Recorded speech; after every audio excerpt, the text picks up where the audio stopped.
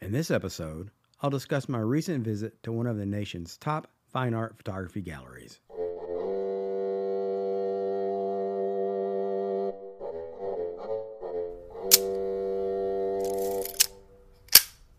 Hey everybody, welcome back to another episode of the Fine Art Photography Podcast. In this episode, I'll tell you what it was like visiting Jackson Fine Art, one of the top fine art photography galleries in the United States, located in Atlanta, Georgia. I've spoken on this channel in the past about how important it is, in my opinion, for a photographer to print their own work, but also to visit photo exhibits in person, at art museums or at art galleries. There are art galleries that carry other forms of fine art like painting and sculpture along with some photography, and there are galleries that specialize only in photography and photo-based art. I don't know the number of photography art galleries in the U.S., but I'd be willing to bet it's no more than a few dozen. One of the best is located in Atlanta, Georgia, and I'm talking about Jackson Fine Art. Now, before I discuss my visit, let's talk about the difference between a museum and an art gallery. Museums do have galleries of work within their walls, and many art museums do have photography collections. But the role of the museum is to display art to the general public. Typically, the art held in the museum is owned by the museum and is not for sale. Museums are established to provide a place for visitors to learn about, contemplate, and experience the arts held in their collections. Of course, museums do also host traveling or visiting shows that may not be part of their own collections. Now, art galleries, on the other hand, are commercial establishments created to sell artworks for a profit. The work is usually owned by the artist and held by the gallery, who represents the artist to the seller. Art galleries welcome the general public, but ultimately their job is to find qualified buyers for the artworks in their possession.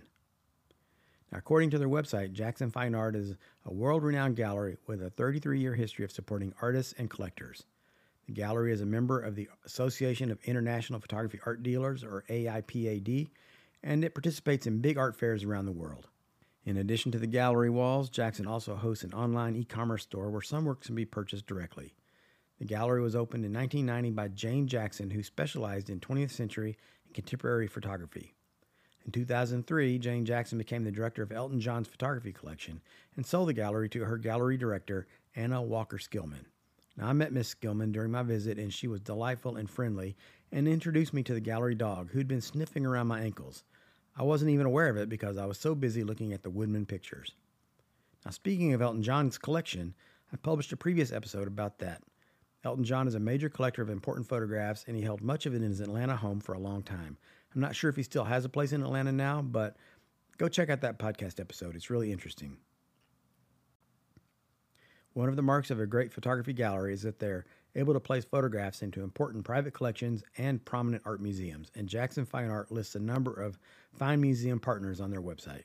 They also offer critical support services to collectors such as art installation, appraisals, collection management, shipping, and framing. Okay, so I've laid the groundwork. Now let's talk about my visit.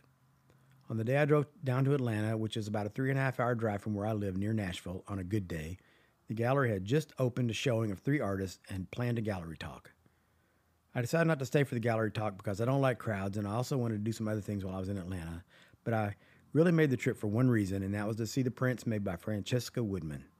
The show consists of a collection of small prints made by Woodman while she was a student at Rhode Island School of Design, or RISD. They were given to her friend at the time, George Lang. The show also holds a series of Lang's portraits of Francesca in the studio. The gallery is in a large, home-like building in the upscale Buckhead neighborhood of Atlanta. When you enter the glass front doors to the first gallery, you see what appears to be a large foyer, serving as the first gallery space. That's where the large black and white photographs by Sheila Pre-Bright were displayed. These images are stunning. I examined them closely to observe the type of paper used, the amount of sharpness in the enlargement, and the image noise or film grain that's visible. One of the most important reasons for photographers to see gallery shows like this is to see the quality of top-notch artists working at the top of their game. Learn from their decisions, observe what a quality fine art print looks like, how's it framed, how large is it, etc. To the right and down a set of stairs is a larger display space holding the fantastically large and vividly colored photo collages by the Swedish duo of Cooper and Gorfer, 2 female artists who start with photographs and then cut and paste, paint, and embroider them into something new. I enjoyed seeing their work, but being more of a photography purist, I was eager to see the more straightforward photographs in the gallery. That larger room had 2 exits, the stairs down from the foyer, and a rear door that leads back to the rear of the gallery. The foyer uses a hallway to reach that same space. There in the back room, where there were offices and a lot of flat files for storing prints, The walls were lined with the small framed prints made by Francesca Woodman. These were mounted in a tidy row and were a series of self-portraits of the youthful Woodman in varying stages of undress. Fans of her work will know that nudity played a large part in her photography practice and while a student at RISD in the 1970s. There was a photograph of her topless with a black outline of a hand and arm painted across her chest. There were several portraits of Woodman nude in the landscape, sitting in a stream or folded under the roots of a big tree along a riverbank. Most of the prints were shot on medium format, printed at perhaps 4 or 5 inches square. Some of them were tidy, while others showed the print on a larger sheet of paper, either off-center or maybe askew. Some were stained. It became quickly apparent that many of these darkroom prints were work prints or cast-offs, not intended to represent the penultimate finished work. The photographs of Francesca Woodman made by George Lang were small too, but they were larger than Francesca's own prints. One photograph showed the two, side by side, wearing costumes, with big smiles, together in a mirror in an untidy studio. There were pictures of Woodman alone too, working to set up a shot in the studio or maybe applying makeup in a mirror, things like that. Seeing Woodman's small photographs made a big impact on me. Putting eyes on them felt like seeing a celebrity or maybe more like seeing a ghost. Given her passing by her own hand at a young age, prints made by herself are a true rarity. It's a shame she gave up on life so young before her true genius could come to fruition. Given the acclaim of her work in recent years, one can't help but wonder what she might have accomplished had she persisted. Her father suggested in a 2010 documentary called The Woodmans that she become depressed about the lackluster reception of her work in New York, a failed relationship, and an unsuccessful attempt to receive an NEA grant. I also wonder if the mythos built around her early career and tragic passing hasn't helped stoke her legend. People love a tragedy, and the art world loves rarity. Regardless, seeing her work in person only confirmed my belief that she was a monumental talent way ahead of her time, an artist making photographs before the art world was truly ready for photography as an art form. If you're in Atlanta, give the gallery a visit.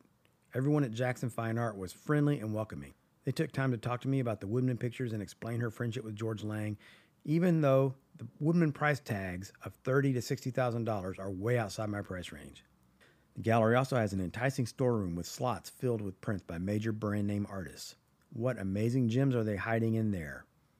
There was a framed original by Sally Mann laying on the countertop beneath the Woodman prints. It had been pulled for a potential buyer coming to the gallery later that day. In the gallery, I also saw other works by Mann and notable artists, including one large black and white print by Dutch photographer Bastiaan Bout, small color photograph of a white building in Hale County, Alabama by William Christenberry, and many others, including Tabitha Soren, Henri Cartier-Bresson, Trini Sundergaard, and Megan Ripenoff. The second floor holds some small offices and a small reading room lined with photography books. Prior to the gallery talks, the space began filling up with all kinds of interesting people, some of whom seemed to be present for the networking, and some of whom were genuinely interested in the art. One guy showed up with 2 Leicas strapped over his shoulders. Given that Nashville has no dedicated photography galleries, I found the entire experience to be a lot of fun, and the chance to see world-class fine art prints to be an education in itself. Well, that's all I've got for this episode. Thanks for listening. I'll talk to you again real soon.